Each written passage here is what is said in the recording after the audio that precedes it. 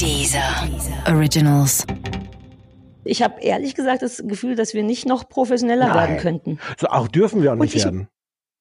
Nein.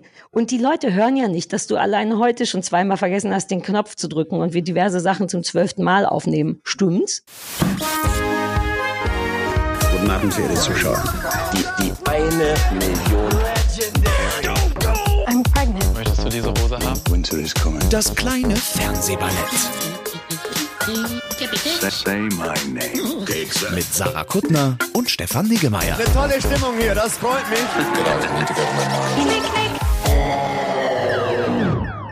Sarah, wir müssen reden. Erstmal eine Frage, Stefan. Ja, Sarah. How is Stefan? Ja, mir ist vorhin ein treffendes Wort eingefallen auf diese Frage. Mürbe. Ich bin ein bisschen mürbe. Ich möchte gern weiter über deine Mürbigkeit reden, aber ich will mich kurz einmal noch mal beschweren, dass ich ja nicht einfach nur frage, wie es dir geht, als wenn ich so wäre, sondern ich habe eine typische Tim Gunn-Frage gestellt. Denn Tim Gunn sagt nie, how are you, sondern Tim Gunn kommt immer zu den Designertischen hingelaufen und sagt, how is Sam doing? Und deswegen wollte ich heute, how is Stefan doing? Guck. Wissen aber gut, du bist ja nicht so jemand, der recherchiert. Ja, vor allem habe ich jetzt, glaube ich, vielleicht zum ungefähr ersten Mal in meinem Leben diese Frage. Nee, das ist häufiger ein Problem von mir, dass ich diese Frage, wie geht's Ihnen, versuche ernsthaft zu beantworten, anstatt irgendwas zu sagen. Das ist mein Hauptproblem im Leben. Ohne Scheiß, dass ich nicht gut kann, wenn Leute sagen, wie geht's dir, weil man immer denkt, dass es nur fair ist, ernst zu antworten, richtig? Und das will aber niemand hören, nämlich, dass man mürbe ist. Ja. Komm, wir reden über deine Mürbigkeit, deine Mürbeteighaftigkeit. Naja, es ist schon erschöpft. Ja, aber jetzt gar nicht in einem wörtlichen Sinne, weil ich viel zu viel schlafe. Ich habe auch so einen ganz ungesunden Schlafrhythmus. Ja, aber sowas macht einen ja mürbe. Ja, genau. Aber es ist auch so ein bisschen, deswegen fand ich mürbe ganz schön als Wort. Ich glaube, hattest du das nicht auch so getwittert? Es ist nach wie vor, wie in den vorherigen Podcasts, die schon in der Corona-Zeit entstanden sind, dass es mir jetzt objektiv überhaupt nicht schlecht geht und so. Aber irgendwie greift einen das doch alles so an und so die Aussicht, dass es alles komisch ist und dass diese ganze Unsicherheit und so. Es ist gar nicht ein konkrete, also keine Angst oder Depression oder sowas, aber ich bin so ein bisschen mürbe. Ja, es ist ein Dauerbritzeln, was einen dann mürbe macht, eher so, finde ich. Und die Leute, ich habe wirklich das Gefühl, weil du meintest, ich habe darüber getwittert und ich hatte gestern Abend wirklich so einen kleinen Anfall, dass ich dachte, vielleicht muss man den Leuten noch mal sagen, dass es vollkommen okay ist, wenn es einem überhaupt nicht normal geht gerade. Denn ich hatte gestern so einen Mädels-Zoom-Chat oder wie das heißt, so mit Menschen per Videochat sich unterhalten. Und meine Freundin Steffi war ganz so überfordert vom Leben. Und dann fing sie sogar an zu weinen, als ich meinte, aber Steffi, es geht, glaube ich, allen so. Und da merkte ich erst, dass Leute das, glaube ich, nicht mitteilen untereinander. Man denkt immer, aber ich habe doch gar keine, also ich zumindest gerade keine großen finanziellen Sorgen, keine gesundheitlichen und ich werde das vermutlich überleben und nichts stürzt hier ein und dennoch bin ich antriebslos und komme nicht richtig zu Potte und habe das Gefühl, dass so ein Film auf einem drauf liegt und ich finde, man sollte sich das gönnen. Ich wünschte, es wäre ein schöner Film. Nee, wie so ein Ölfilm, weißt du? Es ist nicht schwer genug, um eine aktive Symptomatik richtig doll auszulösen, aber wie irgendwas, was die ganze Zeit da ist und stinkt. Und das ist anstrengend. Das macht einen, genau wie du sagst, mürbe. Das walzt einen durch und durch und durch. Und irgendwann ist man wie so ein alter Braten. Also ein geiler alter Braten. Wir sind immer noch alte, geile Braten, Stefan, falls dir das hilft. Ja, ich habe aber auch gemerkt, also ich habe jetzt, mein bester Freund lebt ja in England. Und wir haben ich bin dein bester Freund. Mein anderer bester Freund lebt ja in England. That escalated quickly. Aber habe ich super gesaved, oder? Ja, super gesaved. Hi Ellen an der Stelle. Und wir haben jetzt so eine neue Routine, dass wir zweimal die Woche quasi feste Termine haben, wo wir dann auch so Zoom-Calls machen. So das fetzt, oder? Entschuldigung. Wie du nicht die Stimmung liest, wenn ich anfange, sowas zu erzählen. Super. Das ist auch so, das war jetzt ein bisschen schlecht aus dem Englisch übersetzt. Im Englischen sagt man doch, she's reading the room or she's not reading the room oder so, wenn du nicht mitkriegst, was die Stimmung da eigentlich gerade ist. Wie findest du gar nicht so cool mit dem Videochatten? Also das ist auch cool. Schön, dass es das gibt. Also ernsthaft. So bist du nicht. Du bist niemand, der als ersten Satz sagt, schön, dass Nein, es das es gibt. ist ja ernsthaft schön, dass es das gibt. Ich habe nur gemerkt, dass, also wir haben jetzt so eine Routine und machen das irgendwie 2-mal die Woche. So bin ich ehrlich gesagt sonst auch nicht, dass ich zu irgendwelchen Festzeiten irgendwelche Leute anrufen will.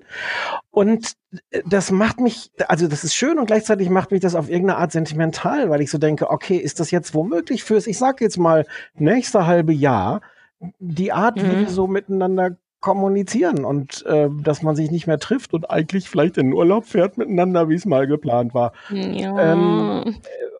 Also das ist so Teil von dieser Mürbigkeit irgendwie auch. Aber Ja, ich finde es irgendwie nice. Ich bin ja auch so ein Muffel, so ein Telefonmuffel. Ich mache immer nur SMS und dann will ich eigentlich auch nicht drauf antworten, nur weil es jetzt gerade gepinkt hat. aus Trotz. Und ich habe jetzt irgendwie schon ja, manchmal ist es wirklich so, dass ich denke, hier my ass, ständige Verfügbarkeit. Ich gucke auf diese SMS noch 3 Stunden lang ohne die zu. Manchmal mache ich auch so die geheime Vorschau. Kennst du die geheime Vorschau? Bei WhatsApp geht das. Dann kann man die gesamte Nachricht lesen, ohne dass die anderen sehen, dass man die schon gelesen hat. Aber die hören das doch Ja, jetzt. super geil.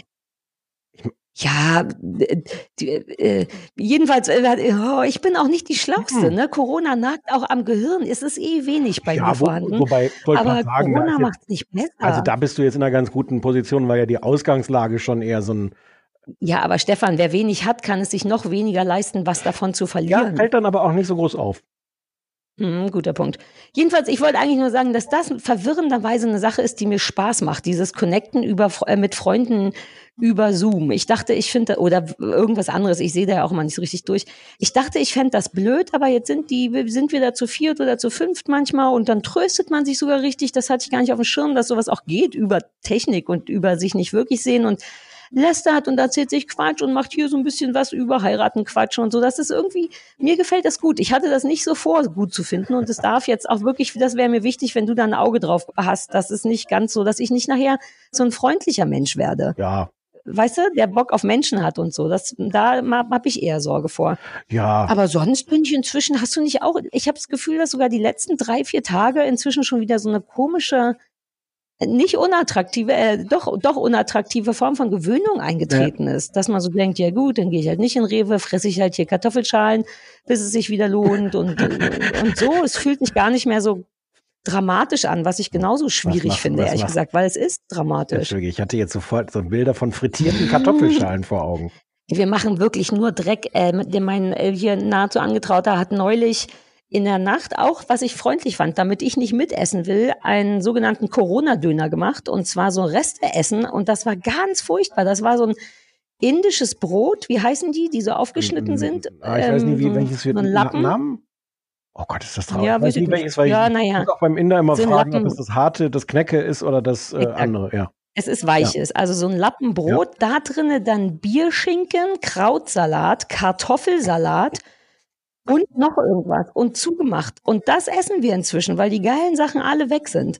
Und trotzdem fühlt es sich an, als wäre das schon immer so gewesen. Das ist, was mich ein bisschen nervt, das ist so ein bisschen, ansonsten geht's mir eigentlich soweit ganz gut, außer dass ich immer unkonzentriert bin. Das nervt mich wirklich. Ja.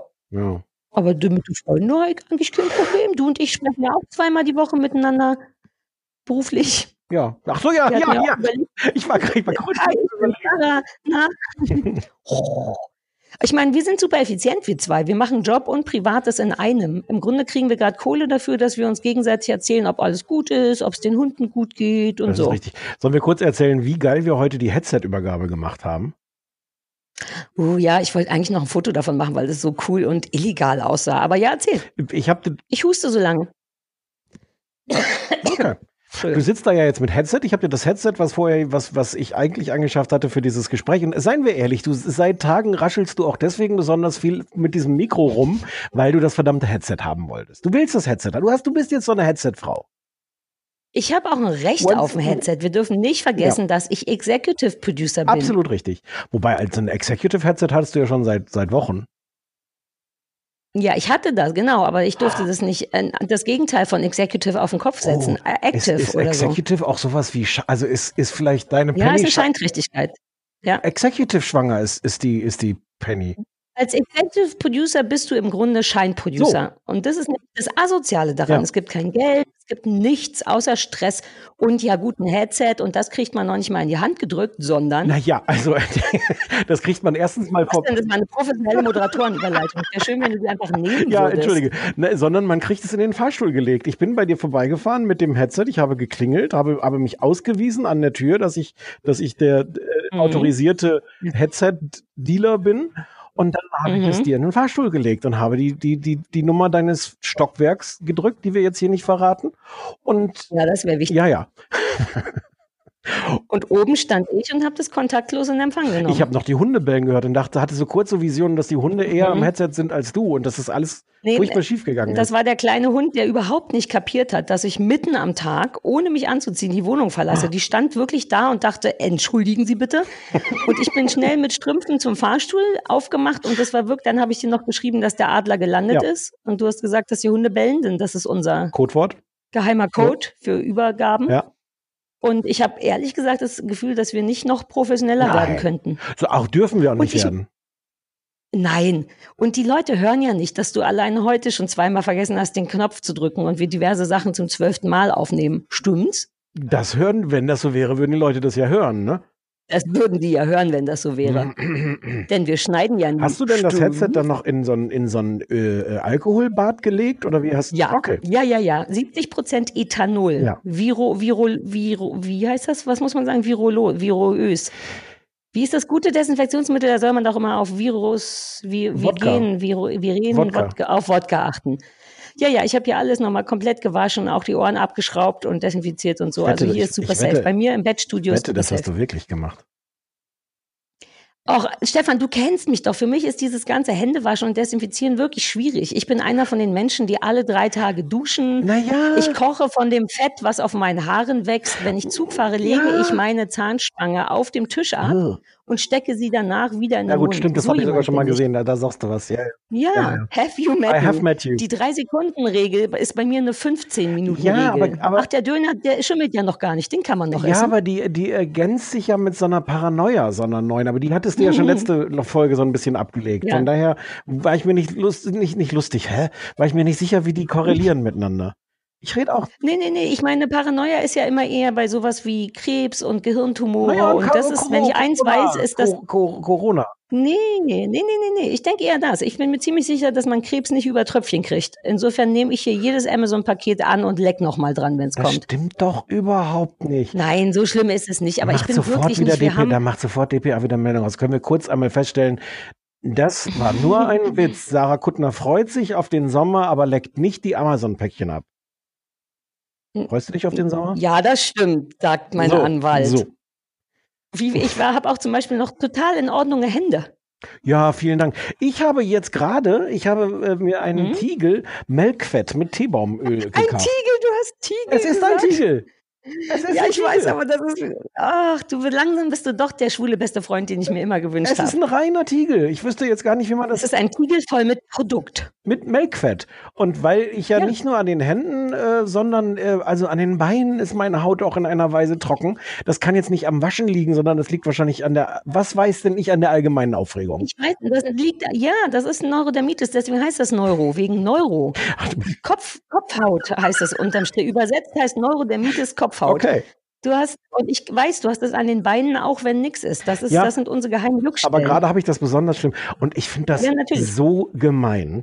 Ich finde das so gemein, dass ich bade ganz gerne, was jetzt ja auch nicht so gut ist für die. Oh Gott, ist das schon wieder ein intimer Podcast. Jedenfalls. Ja, aber das wollen die Leute. Ja, und es ist ja auch nicht so gut für die Haut, dieses Rumbaden. Vor allem, weil ich es auch gerne lange mache. Dieser Moment, wenn du dich in eine Badewanne legst und ich könnte dann unter Wasser, in dem heißen Wasser könnte ich die Haut so lange kratzen, bis dann wirklich der blanke Knochen da ist. Und ich finde es nicht richtig, dass etwas, was so falsch ist, sich so gut anfühlt.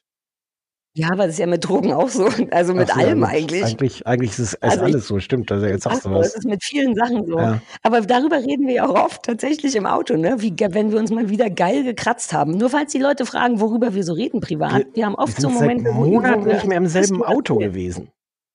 Aber damals haben wir noch darüber geredet, wie geil wir uns gestern oder vorgestern gekratzt haben. Und bei dir sind es immer die Beine und bei mir ist es immer unter den Knöcheln, also quasi zwischen Ende von Sarah unten und den Knöcheln. Auf diesen 5 Zentimetern habe ich so Stressjucken. Was man auch so Füße nennt, oder? Ja, naja, aber ich weiß nicht, wie das Stückchen heißt. Also zwischen Fußsohle und Knöchel. Das sind doch nur so 5 Zentimeter. Jetzt weiß ich, was du mit Ende Sarah meinst. Okay. Ja, das Ende von Sarah ist und oben, also das untere Ende von Sarah. Da juckt's bei mir doll. Und wenn du jetzt mürbe und gestresst bist, macht's ja total Sinn, dass man sich da aufkratzt. Aber hilft denn diese Melkfett-Sache? Die habe ich jetzt gerade erst gekauft. Was ist Melkfett? Ist das Fett, was vom Melken übrig geblieben ist, oder Fett, was man braucht, um zu melken? Oh, hoffentlich das Letzte, hoffentlich Letzteres. Stell dir vor, es ist so, ich sehe da direkt so Quader, so Tiegel aus dem Euter raussuppen. Petrolatum ist da drin. Petrolatum Malayaleuca Alternativfolia Oil Parfum. Wieso ist da Parfum drin? Parfum. Ja, weil das augenscheinlich nicht aus der Kuh kommt. Augenscheinlich sind das keine Kuhbestandteile, sondern Sachen, die man zum Melken bekommt und nicht beim Melken bekommt. Aber ich darf doch kein Parfum auf meine. Das klingt auch sehr, sehr vage, finde ich, so unter Zutaten einfach Parfum draufzuschreiben. Das könnte ja alles sein. Naja, das war jetzt aber, soweit ich das mitbekommen habe, auch eine komplett andere Sprache, die du da vorgelesen hast. Ja. Vielleicht heißt das in einer anderen Sprache was super Konkretes. Fair enough.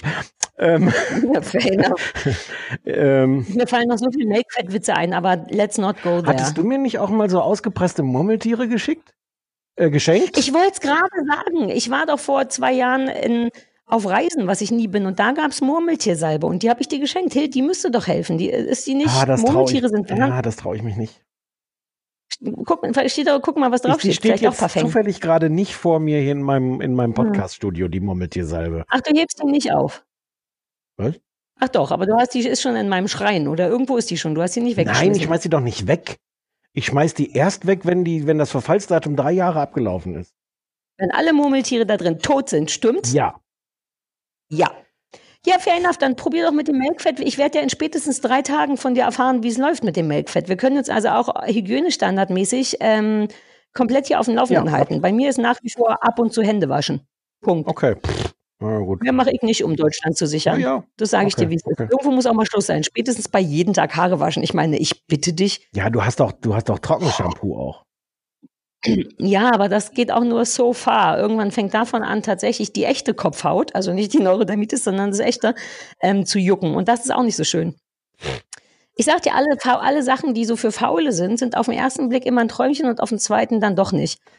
Weswegen ich das Leben so hasse. Ja, ich fühle dich, wie der Engländer sagt. Du eigentlich auch. Du fühlst mich. Haben wir eigentlich, ich habe Angst vor dem Anrufbeantworter. Okay. Also weil wegen Linda. Wir hatten ja letzte Sendung Linda. Mir hat Linda viel Spaß gemacht, den Zuhörern augenscheinlich auch. Ja. Vollkommen zu Recht hatten wir aber auch ein bisschen Angst, ob Linda jetzt vielleicht daraus ein Ding macht oder andere Leute ein Ding machen. Und dann konnte ich nicht anders als gestern nochmal dazu aufrufen oder sagen, dass mir Linda fehlt. Und jetzt habe ich Angst, dass der Anrufbeantworter sehr voll ist und der Produzent viel Arbeit deswegen hatte. Der Produzent hat mir jetzt hier keine Notizen hinterlassen. Er hat mir hier so eine Datei hingelegt und die könnte ich jetzt abspielen. Mhm.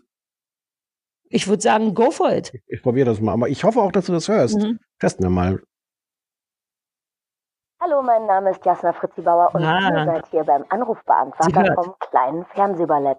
Bitte hinterlasst uns eine Nachricht. Vielen Dank. Hallo, ich bin der Philipp. Hallo Sarah, hallo Stefan. Ich habe schon mal angerufen. Ach, Philipp. Ja. Genau, und ich habe die männliche Linda entdeckt, die ist seit 6 Jahren, aber die ist ziemlich spannend. Die heißt Wer Unlisted.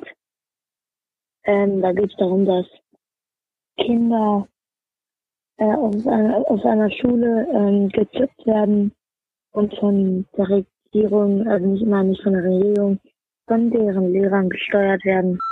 Hallo, hier ist Charlotte.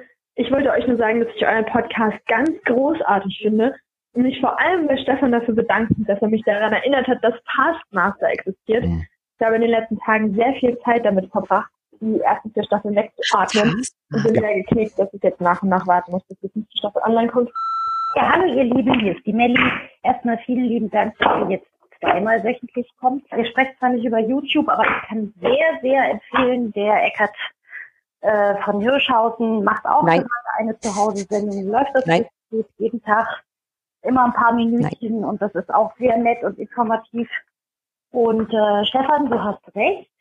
Also in einer Hygienefortbildung lernt man dass häufiges Händewaschen zu kleinen Rissen in der Haut führt, wenn man das nicht gescheit pflegt und dann können da wieder Keime rein. Deswegen soll man eigentlich die Hände eher desinfizieren, aber das geht im Moment sowieso nicht, weil es ja keine Desinfektionsmittel gibt, noch nicht mal für uns Ärzte. Oh. Jetzt habe ich direkt ein schlechtes Gewissen, dass ich hier so ein Liter Desinfektionsmittel zu Hause habe. Taskmaster. Bin ich einer von diesen Hamstern? Ja, Taskmaster. Das hast du schon wieder vergessen. Taskmaster ist so toll, ist auch genau das Richtige für diese Zeit und für so eine mürbe Stimmung. Auf YouTube gucken gibt's inzwischen sogar offiziell, muss man nicht also auf dem offiziellen YouTube-Kanal, beste Unterhaltung, Comedians machen einfache Aufgaben um die Wette. Die machen sogar was ganz Schönes, machen zurzeit so ein Home-Tasking, also wo jeder mitmachen kann, stellen unsere Aufgaben wie werfen Sie ein Stück Papier in den Papierkorb, die tollste Art gewinnt oder so. Und dann darf jeder mitmachen, schickt so ein 20-Sekunden-Video ein, mit was für absurden Maschinen Sie irgendwie so ein Papier dann einwerfen. Oder eine andere Aufgabe war, verwandeln Sie Ihre Toilette in eine Bar, in die Sie gerne gehen würden. Und das klingt so total schnöde, aber dann geben sich halt... Nein, warte, ich wollte jetzt schon sagen, es klingt total toll.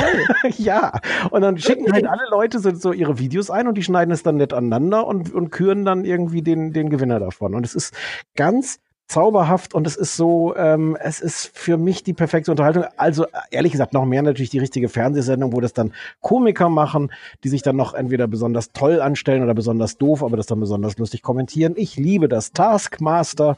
Auf YouTube googeln, YouTube. Sehr gute Empfehlung. Ach, YouTube, eigentlich haben wir YouTube gar nicht so kategorisch rausgenommen. Ne? Wir haben uns am Anfang vor 7 Staffeln vorgenommen, da auch was zu machen. Ich weiß das, weil ich da irgendwann mal so ein super geil, mega ödes, aber sehr gutes zwei so junge Typen, die so Rückenübungen vormachen und die waren so geil unprätentiös. Leider weiß ich überhaupt nicht mehr, wie die hießen, aber wir hatten YouTube mal vor und vielleicht macht man es auch mal wieder. Wir haben nur Eckhard von Hirschhausen kategorisch ausgeschlossen, aber YouTube nicht. Alter, ja, ich hatte also diese eine Hirschhausen-Sachen hatte mir ja ganz gut gefallen, ne? Und deswegen habe ich kurz gezuckt, als ich direkt bei Hirschhausen Nö gesagt habe, aber ich glaube, dass das grundsätzlich immer noch gilt, oder? Also nur weil der einmal im Prinzip ganz gut war, kann man den schon noch weiter doof finden. Du lässt dich jetzt von dem guten Eindruck, den er hinterlassen hat, nicht in deinem negativen Urteil über ihn beeinflussen. Nein. Das ist die Sarah, die ich geheiratet habe. Beeindruckend vor allem. Ja, exakt. Ja, okay. Du hast auch Glück gehabt. Damals gab es noch Standesamttermine, als wir beide geheiratet haben. Übrigens super widerlich zum Thema, wir reden gleich weiter über den Anrufbeantworter, denn der war reines Gold heute. Ich habe hier gerade auf meinem Betttablett, nur um mal klarzumachen, dass auch ich nur ein Mensch bin, einen Fingernagel, einen abgeschnittenen gefunden. Das ist, ich dachte, dass du das wissen willst, weil auf dem Betttablett wird natürlich hier im Hause Kuttner gegessen, aber auch Nagelstudio gespielt und Podcast gemacht. Und just hier sah ein sehr kleiner, sah aus, als wäre es von meinem kleinen Finger. So viel zu den Hygienevorschriften im Hause Kuttner. Die Linda, hattest du einfach komplett rausgeschnitten oder hat Linda Angst gehabt vor uns? Ach. Sehr ehrlich. Ach, fuck. Warte mal, hier ist noch eine Datei. Oh, warte, ich guck mal, was passiert. Oh nein. Okay. Okay. Oh hallo, hier ist die Linda.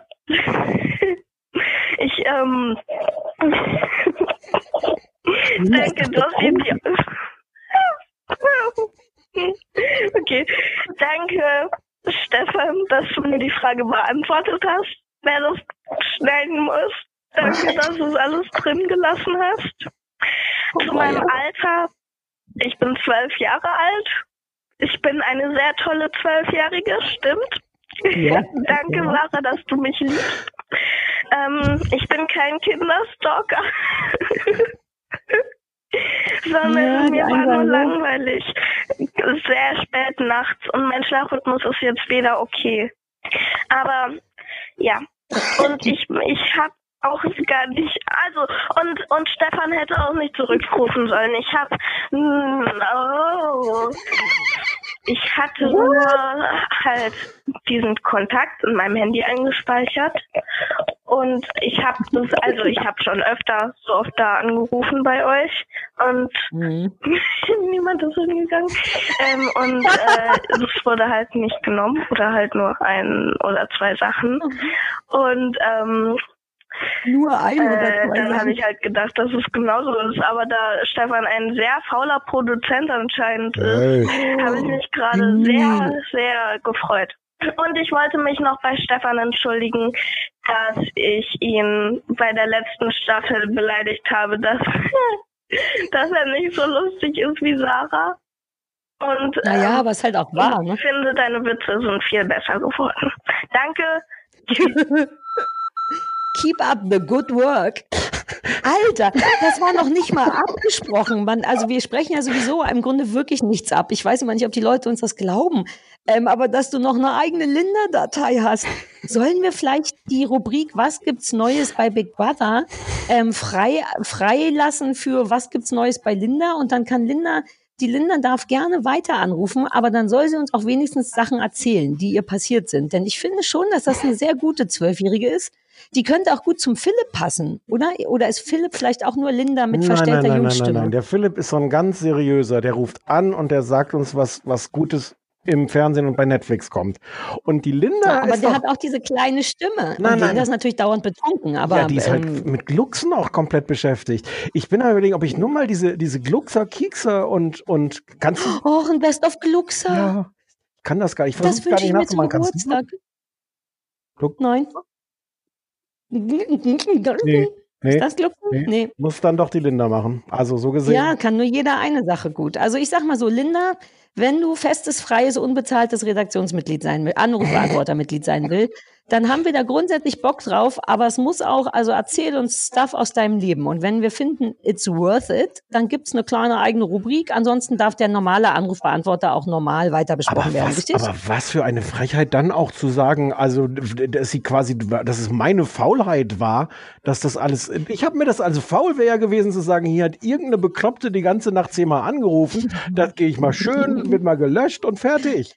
Ja, Stefan, lass dich da jetzt nicht von verletzen. Die Linda ist jetzt auf so einem Hoch. Die ist jetzt auf der höchsten Phase ihrer Prominenz.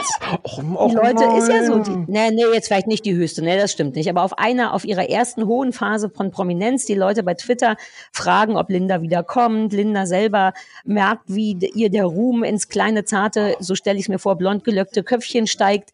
Das eskaliert dann in einem oder anderen Gluckser und dann auch in der einen oder anderen Beleidigung. Aber wenn du 12 bist und auf einmal so dermaßen berühmt, dann ist es schwer, auf dem Boden zu bleiben. Ja. Frag mich mal. Sarah, ist es für dich als 12-Jährige eigentlich schwer, auf dem Boden zu bleiben? Wahnsinnig. Okay. 030. Gutes Gespräch. 501 wie die Jeans, 54754.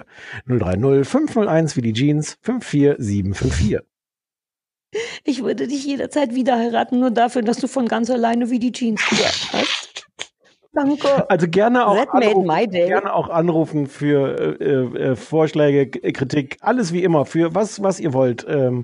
Ja, im Grunde wirklich, was ihr wollt. Vorschläge sind cool und auch betrunkener Quatsch, wenn er denn sinnvoll ist. Genau. Das möchte ich zurücknehmen. Nachher passiert zu viel betrunkener Quatsch. Ja. Aber dafür lohnt es sich auf jeden Fall, die Nummer ins Handy einzuspeichern, weil dann kommt ja sowas dabei raus.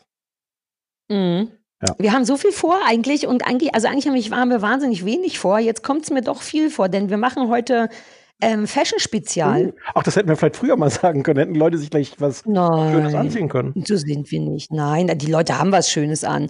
Hast du diesen wunderbaren Tweet gelesen, von den ich retweetet habe, wo jemand schrieb, dass sein Boyfriend jetzt so lange Jogginghosen angehabt hat, dass er seine normalen Hosen jetzt Hardpants nennt? Ist das nicht toll? Einfach alle Klamotten, die noch übrig sind, Hardpants nennen. Und ich wette, dass jeder in Softpants zuhört. Selbst ich sehe aus wie der letzte Assi gerade. Ja, das wissen wir jetzt aber ja alle, dass das... Was denn?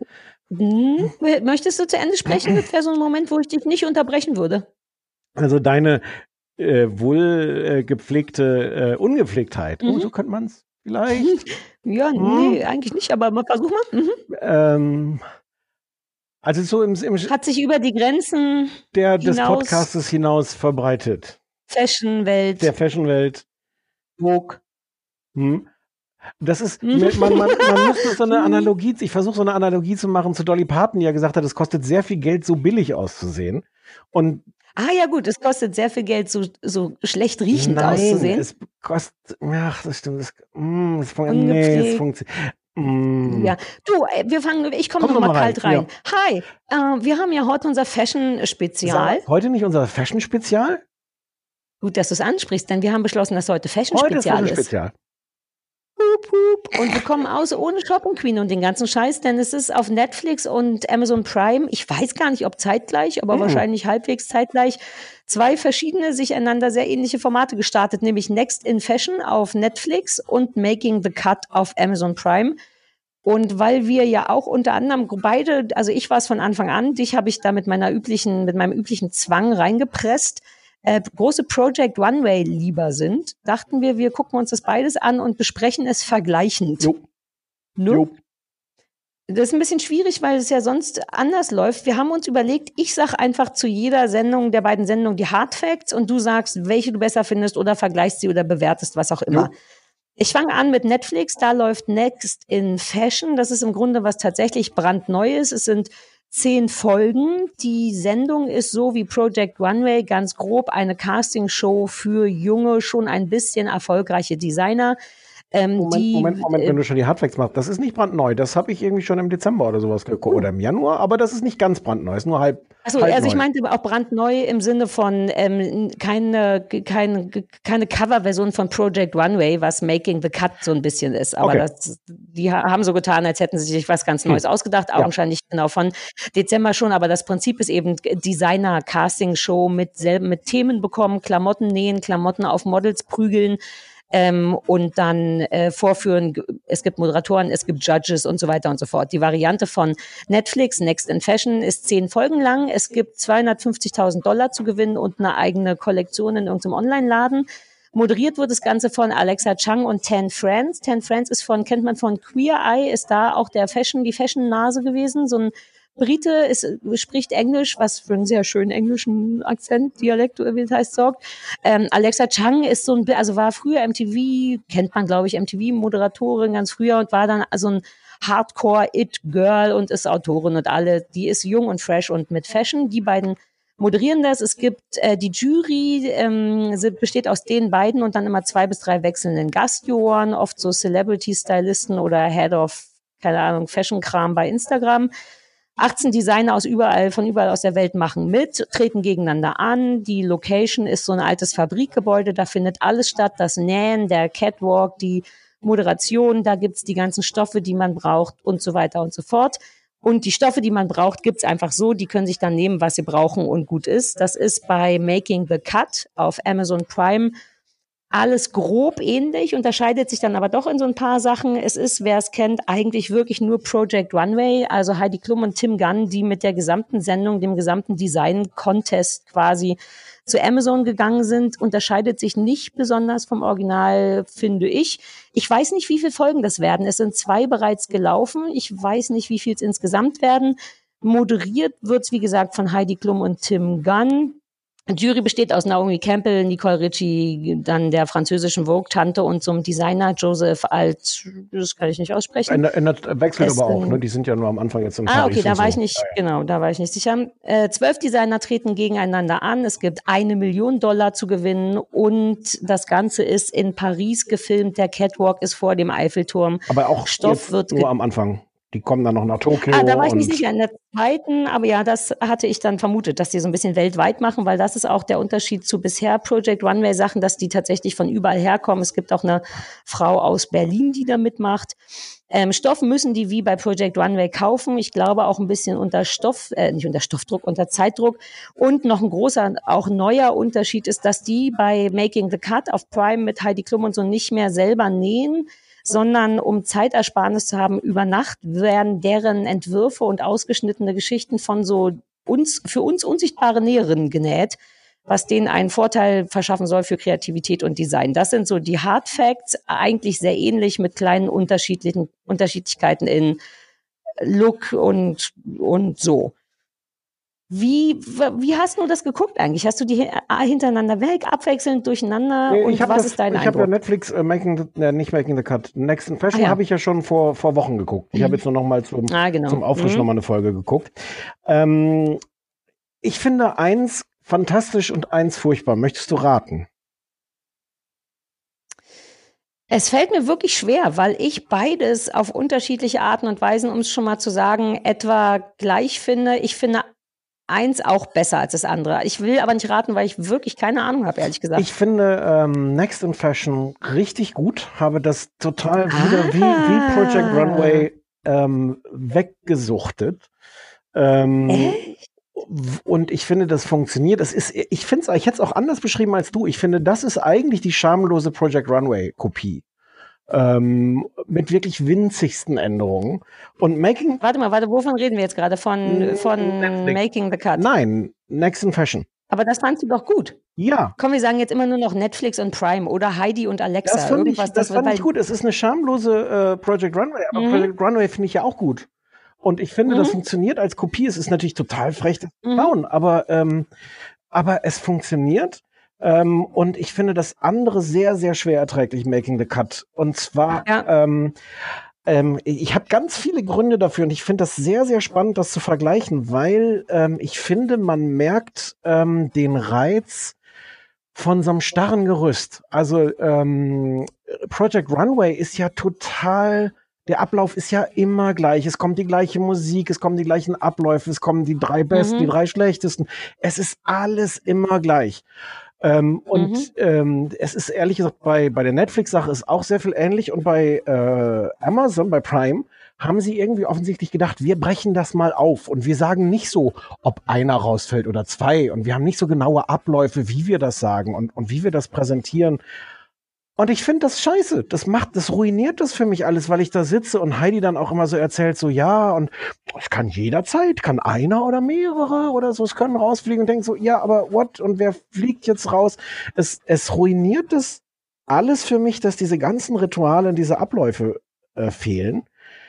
Ich habe auch noch 10 andere Sachen zu kritisieren, aber jetzt lasse ich dich erstmal sagen, du findest es gar nicht so unterschiedlich. Nee, jetzt wo du es eigentlich doch, ich habe mir diesmal sehr genau Vor- und Nachteile aufgeschrieben und ich habe es interessanterweise nacheinander geguckt, also einzelne Folgen auch nacheinander. Erst Next in Fashion, die erste Folge, dann Making the Cut, die erste Folge und dann von jedem nochmal die zweite. Und vielleicht müssen wir doch nochmal konkret, lass mal nochmal mehr über Next in Fashion reden, weil ich finde das, glaube ich, jetzt wo du es sagst, auch besser, aber aus einem anderen Grund. Es ist weniger aufgeregt und es ist fresher und moderner und es sieht super sexy aus. Natürlich haben wir alle schon diese scheiß Fabrikgeschichten gesehen, aber es gibt jetzt auch nichts mehr, außer so, keine Ahnung, Finnenhäuser oder so. Uncoole Sachen, die man noch cool machen kann, gibt's nicht mehr. Also müssen wir bei den Sachen bleiben und das sieht super heiß aus. Der Stoffladen ist geil, das ist mega geil gefilmt. Alexa Chung ist heiß as fuck, bedeutend zu dünn. Die hat wirklich Beine wie Stäbchen, aber man will der sofort das Gleis hochreißen. Dieser Tan ist mega heiß, die sind modern, die sind britisch, die machen diese kleinen Bits zwischendurch, die noch nicht mal lustig sind unbedingt, aber die geben sich Mühe. Ne? So Sachen wie, als die in der ersten Folge stehen die in irgendeiner Ecke und reden leise miteinander und dann ist der Kamerawechsel und du siehst, die stehen vor diesen 800 Designern und nur so kleine Quatschigkeiten, die man sich so erlaubt. Tan, der ein Muster anhat von einem Sofa und also wie so Camouflage in einem Anzug, der aus dem gleichen Stoff ist wie der Sofa, pipapo. Die gönnen sich so kleinen, modernen Quatsch und das ist echt heiß. Die Juroren sind heiß. Gönnen sich auch so ein bisschen Ironie, Selbstironie, machen sich über sich lustig, was manchmal auch schief geht. Manchmal denkt man so, müsste jetzt nicht sein, aber die Attitude ist irgendwie so ein bisschen es hat so ein Augenzwinkern. Und diese Alexa Chung, ich finde die immer ein bisschen weird, aber die ist wirklich jetzt nicht der neueste heiße Scheiß, glaube ich, in Sachen Mode, aber die ist noch eine immer noch gültige heiße Tante, während eben warmer dann Scheiß. Project Runway so immer noch ziemlich guter warmer Scheiß. Okay. Während Making the Cut dann einfach, natürlich muss dann da Naomi Campbell sein und Nicole Richie, die keine Sau mehr sehen kann und überhaupt schreien die so laut. Alles ist laut bei Project Runway und mir gefällt das Moderne, das Hippe, das gut aussehende, der Style irgendwie bei Next in Fashion. Die dürfen irgendwie der Nachfolger sein, offiziell. Ich finde es nicht schlimm, dass die covern, denn die sind besser. Das stimmt schon. Also zumindest sind sie besser als die andere Coverversion jetzt. Also wir kennen ja beide jetzt nicht das gibt ja immer noch. Auch nicht mal, Aber wobei, dann lass mal da oder hast du noch so explizite Sachen, die du geil findest an Next in Fashion, dass man das nochmal. Nee, würde ich dir noch recht geben. Ich habe mir aufgeschrieben, so viel Aufregung. Es ist so aufgesetzt und also natürlich ist das irgendwie geil, dass die 1 Million... Bei Making the Cut, richtig? Wir müssen immer wieder bei Making the Cut Prime. Heidi Klum. Genau. Da ist nämlich der große Unterschied, dass die einfach komplett frei drehen. Ja, aber so aufgesetzt, und dann wird die ganze Zeit, ihr könnt 1 Million gewinnen, das kann man sofort kommen. Wir sind in Paris. Und ich habe so gedacht, vielleicht ist es für die wirklich geil, in Paris zu sein. Ich habe jetzt ja im Nachhinein noch mal eine Folge gesehen von der Netflix-Variante. Mir ist das völlig wurscht, ob die in Paris sind. Ich finde das geil, dass die ein schönes Fernsehstudio gefunden haben, wo die das super inszenieren. Und also genau wie du sagst, ich finde das alles, das sieht toll aus. Das sieht aus wie beim Grand Prix mit den LED. Sorry, ich hatte es nochmal vergessen. Die geben sich wirklich Mühe. Der gesamte Laufsteg leuchtet wie beim Eurovision-Dings. Die Musik ist geil, die Musik ist cool, die haben ein nices Publikum da. Ja, und das holt mich als Fernsehzuschauer viel mehr ab, als jetzt zu sagen, so, wir sind in Paris. Wobei ich das auch schon dramaturgisch falsch finde. Die erste Folge fängt an, hier sind wir in New York, die sind alle in ihr Hotel eingezogen und das erste, bam, und wir fahren nach Paris. Und denkst, what? Ja, und der Typ aus Brüssel oder aus Belgien, der so, vielen Dank für nichts, Alter. Schön nach New York geflogen und dann den ganzen Scheiß wieder zurück. Aber das sind 3 Stunden von mir zu Hause entfernt. Aber es ist doch auch wirklich von der Dramaturgie Quatsch. Also da würde man doch jetzt eigentlich sagen, wir machen mal die ersten beiden Folgen jetzt in New York und dann überraschst du die und dann, du musst doch erstmal die Normalität etablieren, um dann damit zu brechen oder so. Aber wie gesagt. Ich glaube, dass die wollten New York. Ich habe irgendwo einen Artikel, ich habe nicht den Artikel gelesen, nur die Überschrift und die Überschrift hieß Making the Cut is exakt Project Runway, nur mit Amazon Money. Nein. Und ich glaube, die wollten in New York sein, weil Project Runway immer in New York war. Ja, aber die sind ja nicht in New York, die sind ja in Paris. Und ja, aber sie fangen da an. Nee, ich meine, sie fangen da an. Und dann merkten sie aber, dass die jetzt noch größer und lauter und more awesome sein müssen. Und seitdem also ich habe wirklich das Gefühl, dass einem Heidi Klum die Kacke ist. Ich bin, glaube ich, wirklich bereit für nicht mehr Heidi Klum im Fernsehen. Die wird immer schlimmer. Die hat ja so ein komplett fehlendes Entertainer-Gen. Also so das Handwerk einer Moderatorin beherrscht die ja gar nicht. Aber sie hat das Bedürfnis, was niedlich ist, und sie hat auch den Fame, was Sinn macht. Aber sie entwickelt sich weiter in ihrer Tätigkeit, aber nicht inhaltlich, sondern nur was so Lautstärke angeht. Es wird nur noch dauernd, schreit dir irgendjemand $1 Million ins Gesicht. Und wenn man nicht sofort auf die Knie geht, dann schreit die einfach nochmal $1 Million und man hat das Gefühl, dass man vielleicht getötet wird, wenn man jetzt nicht Danke sagt, obwohl man die noch gar nicht hat, die Dollar. Wobei, und da sind wir jetzt bei dem nächsten Problem. Ich finde, dass die bei Project Runway hat die für mich funktioniert. Die war nicht sympathisch, die hatte kein Entertainer-Gen, aber die war auch da in so ein Korsett gepresst, dass sie da drin funktioniert hat. Und ich habe irgendwo ein Interview gelesen, dass Tim Gunn gesagt hat, ein Grund, weswegen sie was anders machen wollen, ist, die hatten nie was miteinander zu tun. Er und Heidi Klum waren ja immer getrennt bei Project Runway. Er war zu Recht, wenn man sich Making the Cut anguckt. Das wollte ich doch gerade sagen. Achso, Entschuldigung, ja, ich wollte nur noch meckern. Nee, hau rein. Du hast ja vollkommen recht. Nein, aber das hat ja funktioniert, dass Heidi Klum, die auch strenge, taffe, im Korsett Tante vorne ist, und Tim Gunn ist der die Leute in den Arm nimmt. Und in dem Moment, wo du die zusammen siehst, und es ist auch ganz erbärmlich inszeniert, dass sie dann durch Paris laufen und er nimmt sie noch mit ins Moulin Rouge und sowas. Das will ich nicht. Die sollen da nicht zusammen sein. Sie ist die böse, strenge Taffete, und das funktioniert auch. Ich meine das gar nicht gegen sie. Und er ist derjenige, der die Leute wieder zusammen baut, wenn sie auseinandergenommen hat. Ja. Und die sollen sich nicht sehen. Du hast vollkommen recht. Ich sehe auch, wie die Arm in Arm zum Moulin Rouge gehen und selbst innerhalb einer inszenierten Kacke es noch nicht mal gut inszeniert ist. Also auch Heidi Klum Tim Gunn, der ja immer dieses tolle Gentlemanhafte, man würde sich gar nicht wundern, wenn der auf einmal britisch sprechen würde, ne, und sagt, Heidi, mein Dear, und hier an meinem Arm und Paris, und Heidi macht dann, $1 Million. So, weißt du, also selbst das, was man hätte inszenieren können, warum schreibt man der nicht einen Text, der Sinn macht zu dem, was Tim Gunn sagt? Ich glaube, irgendjemand hat eher geschrieben, dass sie sich über das Wort titillating irgendwie freuen soll. Und dann sagt sie das irgendwie nochmal und dann sagt sie es nochmal. Und es ist so angestrengt. Weil du hast recht, mich hat Heidi bei Project Runway nie gestört, weil die wirklich diese Rolle hatte von, die ist am Ende, steht die da, ist streng, man hat das Gefühl, sie hat keine Ahnung, darf aber trotzdem alles gut, alles cool, die soll da bleiben. Und jetzt hat die zu viel Macht. Die hat sich auch dieses schlimme, kennst du dieses, ich bin eine starke schwarze Frau Getue? Nee. Wenn so mit dem Kopf so gewackelt wird, die ist doch gar keine schwarze Frau. Deswegen das hat die sich aber in den letzten Jahren LA oder was weiß ich so angeeignet. Dieses Girl, weißt du, so ein ich bin eine taffe schwarze Frau, aber Heidi Klum ist keine taffe schwarze Frau. Ich glaube, die sollte das nicht dürfen. Und ich will die immer nur schütteln, aber wir müssen trotzdem auch noch über Tim Gunn reden, weil der macht... Ein Satz noch zu Heidi Klum. Ich finde auch, das ist ehrlich gesagt nochmal die gleiche, das, was ich vorhin schon gesagt habe, das mit dem Korsett, das ist natürlich total affig, dass sie bei Project Runway immer diese Catchphrase auf Wiedersehen hatte. Aber das hilft ihr natürlich, weil sie sich dann nicht irgendwas ausdenken muss, was sie den Leuten am Ende sagt, weil sie sagt ja, auf Wiedersehen. Und ich finde, das hilft, das passt zu ihr, das passt zu der Sendung und dass man dann beim 10 Millionsten Mal auf Wiedersehen mit den Augen rollt, ist dann auch irgendwie okay. Du wolltest was zu Tim Gunn sagen. Ja, ich überlege gerade die ganze Zeit, warum fand ich das, wieso konnte ich mich denn nicht entscheiden, was ich besser finde, wenn es doch so eindeutig ist. Es sind eben tatsächlich 2 Punkte, also mich nervt wirklich diese Hysterie, dieses noch größer, noch morgen auf dem Eiffelturm, morgen in der Seine unter Wasser. Weißt du, dauernd wird man angeschrien und es wird einem immer gesagt, wie besonders das ist. Und ab dem Moment sind Sachen nicht mehr cool und besonders, wenn dir die ganze Zeit jemand sagt, warum die cool und besonders sind. $1 Million, Sarah.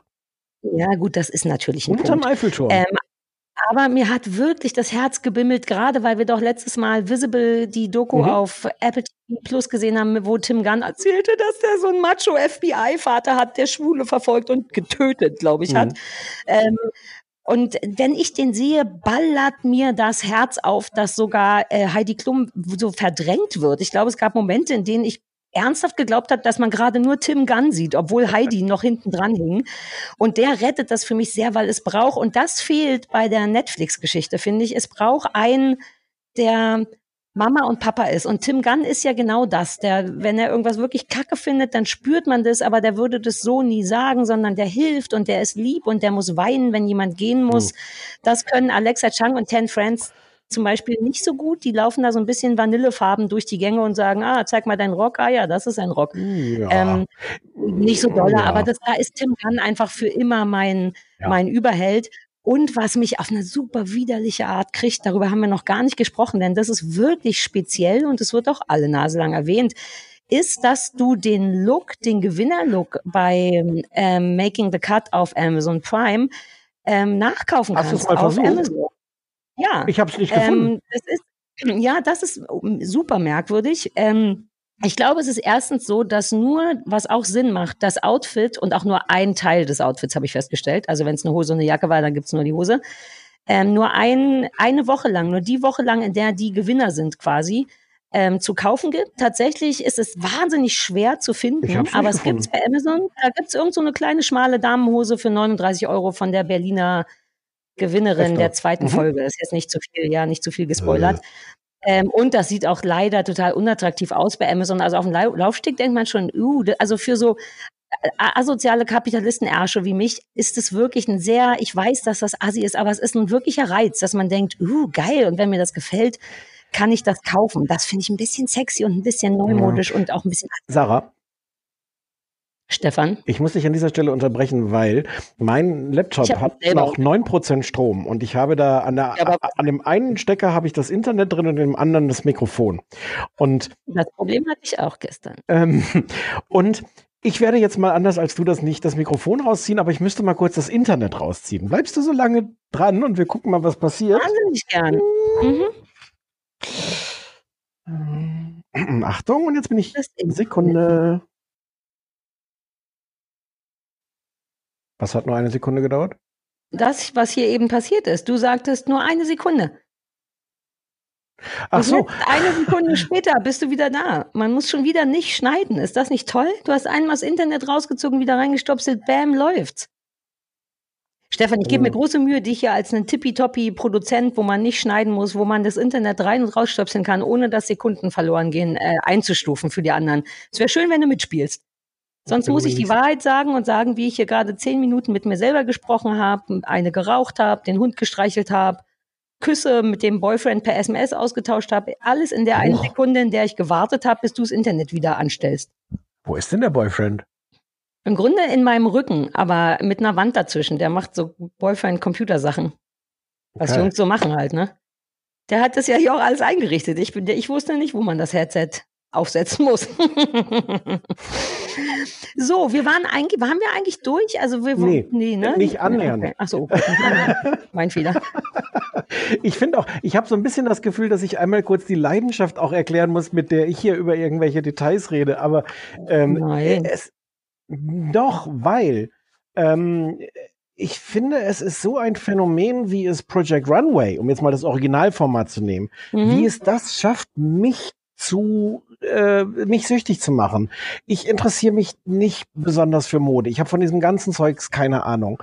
Und Außer von Klatsches. Außer von Klatsches. Und es ist auf eine Art, es ist so gutes Fernsehen, weil es so spannend ist. Du lernst diese Leute kennen, du siehst denen zu.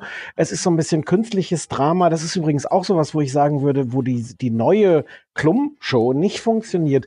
Es ist ja theoretisch völlig richtig, dass es Quatsch ist, den nächsten weltweiten besten Designer nicht danach zu suchen, wer unter größtem Zeitdruck irgendwelche Sachen nähen kann. Also theoretisch ist das völlig richtig, denen zu sagen, da lassen wir das mal Profis machen. Praktisch als Fernsehzuschauer will ich das aber natürlich sehen. Exakt, ich will sehen, wie die da sitzt. Ja, Keiner und das näht mag sich in den Finger rein. So schöne Verletzungen gibt's da immer in 13 Staffeln Project Runway. Ja, und als Fernsehzuschauer, ich weiß gar nicht, das ist nicht mal zynisch, aber ist das natürlich geile Unterhaltung. Plus, ich habe auch das Gefühl, ich weiß nicht, ob ich meine, davon habe ich jetzt natürlich auch schon mehr Folgen gesehen, aber man lernt die Leute natürlich dadurch auch kennen. Also die müssen da dann so die ersten Folgen in Paaren zusammenarbeiten. Du kriegst ganz viel mit. Das ist zum einen gute Unterhaltung, weil die natürlich teilweise miteinander können, teilweise nicht. Aber du lernst sie natürlich dadurch auch kennen. Also wer ist irgendwie kreativ, wer kann da vielleicht nicht nähen, wer wird wahnsinnig unter Druck, wer trifft unter Druck leider genau die falsche kreative Entscheidung. Und das alles ist wirklich für mich, und wie gesagt, ich stehe da selber so ein bisschen rätselnd davor, weil es so für mich so gute Unterhaltung ist, obwohl ich dem Thema so fern bin. Nee, aber das liegt ja, das kann man ja nachvollziehen. Ich habe das doch damals vor ein paar Sommern einfach so angefangen zu bingen, weil ich gern so Quatsch gucke und weil mich das mit dem Nähen auch wirklich interessiert hat und mit der Mode und ich ja selber so Kram nähe und so. Und dann hatte ich dir davon ganz viel erzählt und dann hattest du ja auch reingeguckt und irgendwie kann man sich genau aus den Gründen, die du gesagt hast, da festsaugen. Das war geil, das war auch cool amerikanisch, Tausende von Staffeln, alle nach dem gleichen Muster, alles war gut und zackig geschnitten, es gab kaum so unnötigen oder langweilige Momente, das stimmt voll, aber irgendwie ist es jetzt, wie du schon sagst, anders und es steht jetzt einfach neben jemand, der ein bisschen jünger und ein bisschen heißer ist und dadurch fällt es so ein bisschen jetzt das ist behäbig, es ist sehr behäbig im Vergleich zu der Netflix-Geschichte, finde ich. Altbacken, behäbig. Und gleichzeitig aufgeregt, was eine weirde Kombination ist. Gleichzeitig laut. Und es stimmt vollkommen. Ich habe mir auch aufgeschrieben, wer nicht nähen muss, hat keinen Stress. Wer keinen Stress hat, der streitet nicht vernünftig. Und das ist auch Teil, jetzt gibt's erst 2 Folgen und diese ganzen Streits, denn darum geht's ja wie bei Big Brother und bei allem anderen Scheiß auch. So Leute, die unter Stress gefangen gehalten sind, fangen an, sich anzuzicken. Deswegen kicken wir es ja auch. Und klar, in 2 Folgen kann da vielleicht noch nicht viel passieren, aber wenn die sich auch nicht dauernd irgendwo hinnähen, dann können die ja auch gar nicht so müde und traurig werden, dass sie sich vernünftig streiten. Ja, ich habe mal eine Fachfrage an dich. Das sind ja die Teilnehmer, was ja eigentlich auch ganz schön ist, das sind ja alles keine Anfänger, sondern Leute, die oft die man nur nicht kennt, aber die auch schon für Berühmtheiten Sachen die machen auch schon eine und Marke irgendwelche haben. Labels haben. Genau. Und eine von denen in der Heidi Klum, in der Prime-Sache zum Beispiel, kann überhaupt nicht nähen. Also auch im Sinne von, dass sie sich dann irgendwann zeigen lässt von einem Kollegen, wie sie das Schnittmuster, hätte ich fast gesagt, mit Stecknadeln auf dem Stoff macht. Und dann steht sie davor und sagt, ich traue mich nicht, den Stoff zu schneiden, weil ich kann das nicht. Jetzt kommt die Fachfrage. Wie wird man denn zu einer Designerin, wenn man das gar nicht kann? Fängt man nicht damit an, dass man zu Hause sitzt und zumindest so diese Grundzüge kann? Ich weiß es nicht. Ich bin ja auch keine Designerin. War das die dann lauter so diesen grünen Stoff... Nee, du bist eine Näherin. Ja, ich bin eine von den geheimen Mäusen, die nachts Sachen nähen. Was übrigens auch, haben wir festgestellt, nicht besonders hilfreich ist für die Designer, ne? Weil also ein paar scheitern auch daran, weil die natürlich dann, die dürfen nicht mit den Näherinnen reden, sondern die müssen denen dann so stundenlange... Tech-Packs. Ja, also quasi die Schnittmuster, die ausgeschnittenen Stoffe mit einer genauen Anleitung, wie was genäht werden muss. Allein das aufzuschreiben und vorzubereiten, ist doch so viel Zeit, wie du fürs Nähen brauchst. Und dann wird es wohl auch in einigen Fällen nicht so gemacht, wie die das wollten. Also von Vorteil ist es eh nicht. War das die diesen dünnen grünen Lappen einfach nur so um das Model rumgewirkt hat? Ja, das war wirklich beeindruckend. Die hat einfach 3 Meter grünen Organza oder was war denn das, wie heißt das jetzt? Ist auch egal, so einen dünnen Stoff gekauft und dann konnte man wirklich alles sehen. Also sämtliche primären und sekundären Geschlechtsteile waren zu sehen. Das weiß ich auch nicht, Stefan. Keine Ahnung, vielleicht macht die viel so Draping, heißt das ja. Ne, wenn du einfach so einen Stofflappen an jemanden mit Nadeln so feststeckst, dass es überall nach Wasserfall aussieht und nach so einem Abi-Ballkleid von 1990. Aber die ist doch auch sofort rausgeflogen, oder? War die nicht dann auch gleich weg? Ja, aber das wollen wir ja nicht verraten. Nee, das verraten wir nicht. Aber das fand ich ein bisschen weird. Und dann habe ich jetzt noch eine Sache, die mich wahnsinnig macht an Next in Fashion, also Netflix und Tan. Mhm. Und das ist eine Sache, die mich überhaupt bei diesen ganzen Reality-Formaten wahnsinnig macht. Es gibt immer dazwischen geschnitten die Szenen, wo die beiden, die am Anfang noch so ein Team sind, teilweise einzeln, teilweise zusammen, das kommentieren, was sie da gleich machen. So, oh Gott, ich bin so aufgeregt und ich weiß nicht, wie das sehen. Diese Aufgabe ist nichts für mich. Ich weiß nicht, wie da gleich eine Runway-Show raus werden soll und sowas. Dieses Zwischenkommentieren. Ja, diese Interviews. Genau, die tragen die ganze Zeit die gleichen Klamotten. Und ich frage mich die ganze Zeit, wann haben die das eigentlich aufgenommen?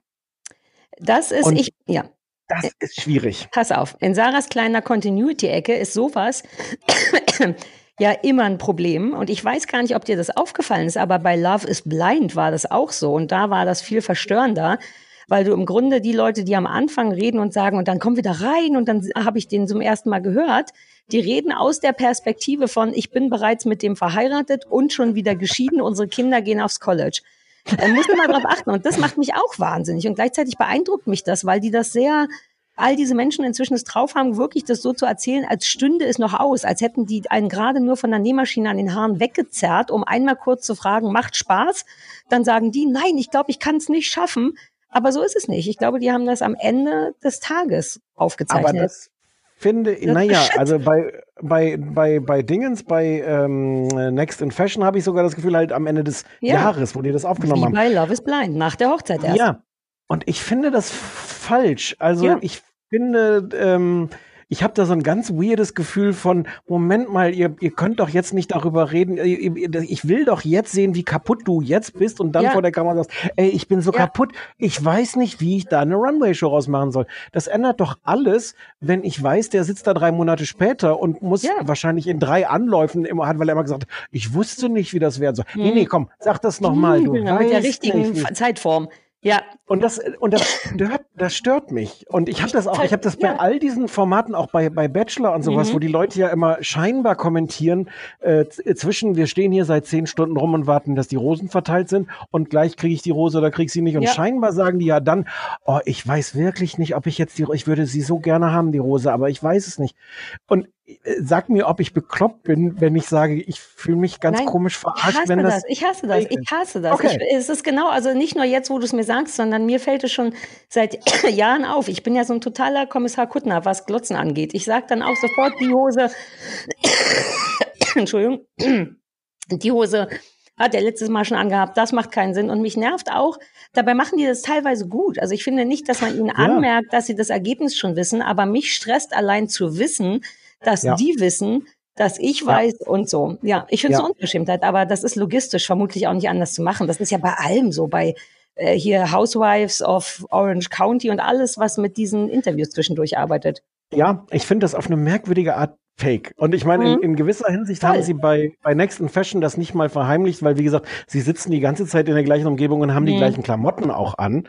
Aber es ist Und wie du schon sagst, die machen das gut, aber ich sitze da und denke so unterschwellig so, ey, verarscht mich nicht. Geht mir ganz genauso. Wir sind merkwürdig. Das ist wirklich so, was wir für eine Authentizität erwarten an Stellen, wo gar keine so dringend nötig wäre, wenn man betrachtet, wie viel von dem ganzen Scheiß fake ist. Aber ich bin ja nach all den Jahren Fernsehbusiness immer noch wirklich ganz schlimm naiv und denke, na, das wird schon stimmen, wenn die das sagen. Du hast mich doch in der letzten Folge, als wir über Big Brother geredet haben, ich glaube wirklich ganz fest daran, dass die den von Corona schon dass die nebenbei mit den Eltern reden oder irgendwie sowas. Ich denke immer noch, dass das Fernsehen grundsätzlich gut ist, aber ich weiß, dass das nicht so ist. Aber ja, ich bin komplett auf deiner Seite, was das angeht. Ich wollte eine Sache noch sagen, die ich einfach nur niedlich und lustig fand, und zwar war das bei wo war denn das? Man kommt so durcheinander auch mit den Namen, ne? Das war Next in Fashion. Da ist so ein relativ großer, schwarzer, ehemaliger Soldat. Sieht sehr glitzy und sehr schwul aus und alles ganz, ganz toll. Und da wird's in so einem Moment so ein bisschen eng für ihn und dann ist irgendwie viel Stress und so. Und dann sagt er, also immer wenn ich, dann ist er so sehr, sehr, sehr energisch und sagt immer, wenn wenn es gebraucht wird. Ne? Immer wenn wenn richtig Stress ist, dann geht mein Brain gleich zu Military Mode, ne? Also ich kann schalte mein Gehirn auf Militärmodus um und dann ist er so richtig am Rocken und das nächste Bild, was man sieht, ist, wie er super energisch so Swarovski-Steine aufklebt, als wenn es keinen Morgen mehr gäbe. Also das ist der direkte Schnitt. My brain goes right into Military Mode und dann so Glitzy, Glitzy, Glitzy, Glitzy. Er kriegt später auch ein bisschen Ärger für zu viel Glitzy. Aber was willst du machen? Einmal Military Mode, ne? Da kommst du nicht mehr raus aus der Nummer. Das mochte ich sehr, aber da konnte die Sendung nichts für, nur der Typ. Naja, aber die sind auch super gecastet. Ich finde die Typen auch viel interessanter. Die haben am Anfang sind die im Team eine Südkoreanerin und eine Chinesin.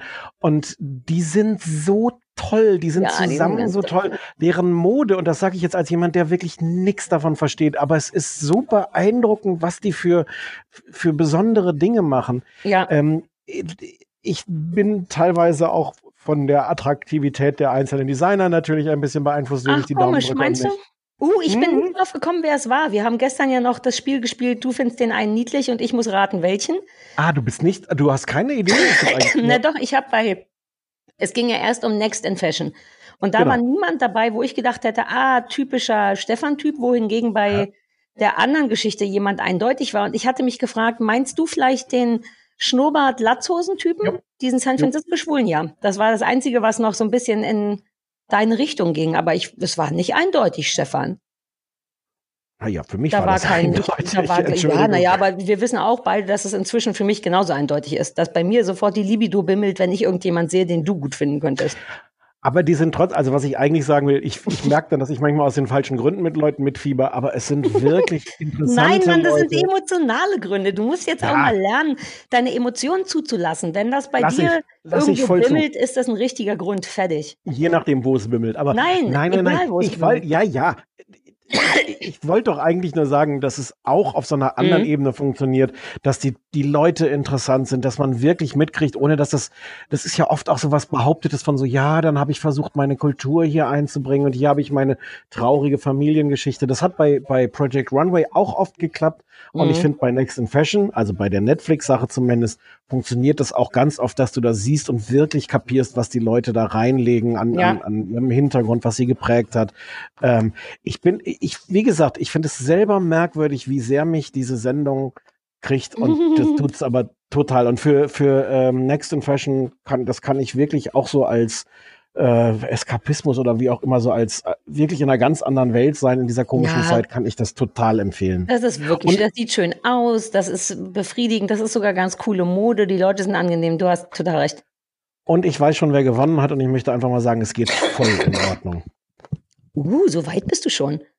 Ich habe das doch alles vor Monaten ich weiß, ist ja gut. Ich wollte nur noch mal sagen, dass ich jetzt merke, so zusammenfassend für mich, dass ich mich wirklich nur deswegen nicht entscheiden konnte, weil ich einfach alle 16 Staffeln Project Runway gesehen habe und ein Teil von mir fühlt sich wirklich zu Hause.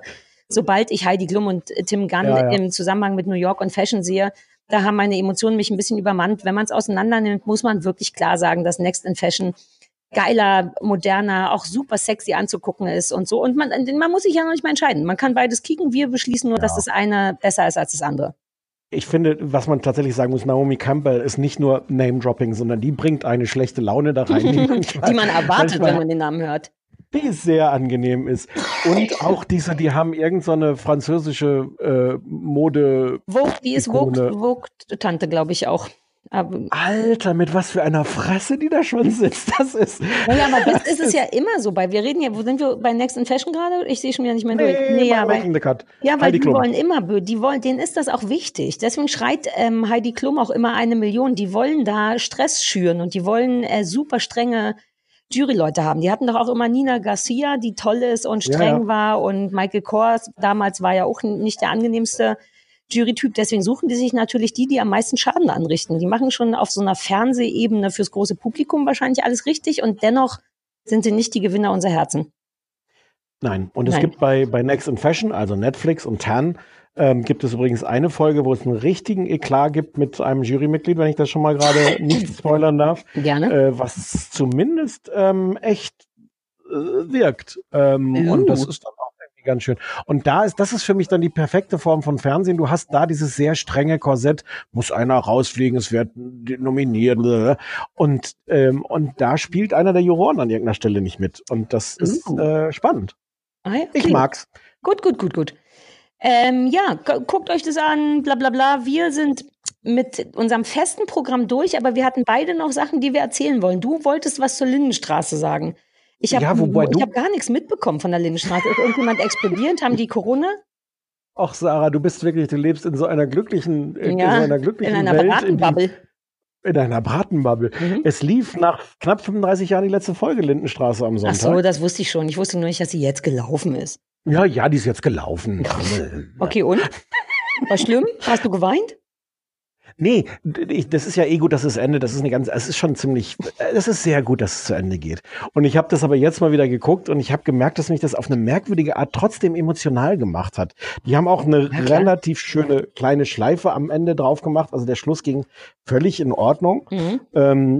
Zum Beispiel ging der auch deswegen in Ordnung, da spoilere ich ja jetzt überhaupt nichts. Die haben halt, das war der 80. Geburtstag, der gefeiert werden sollte von Helga Beimer. Die Helga Beimer kennst du auch, oder? Ist das Mutter Beimer?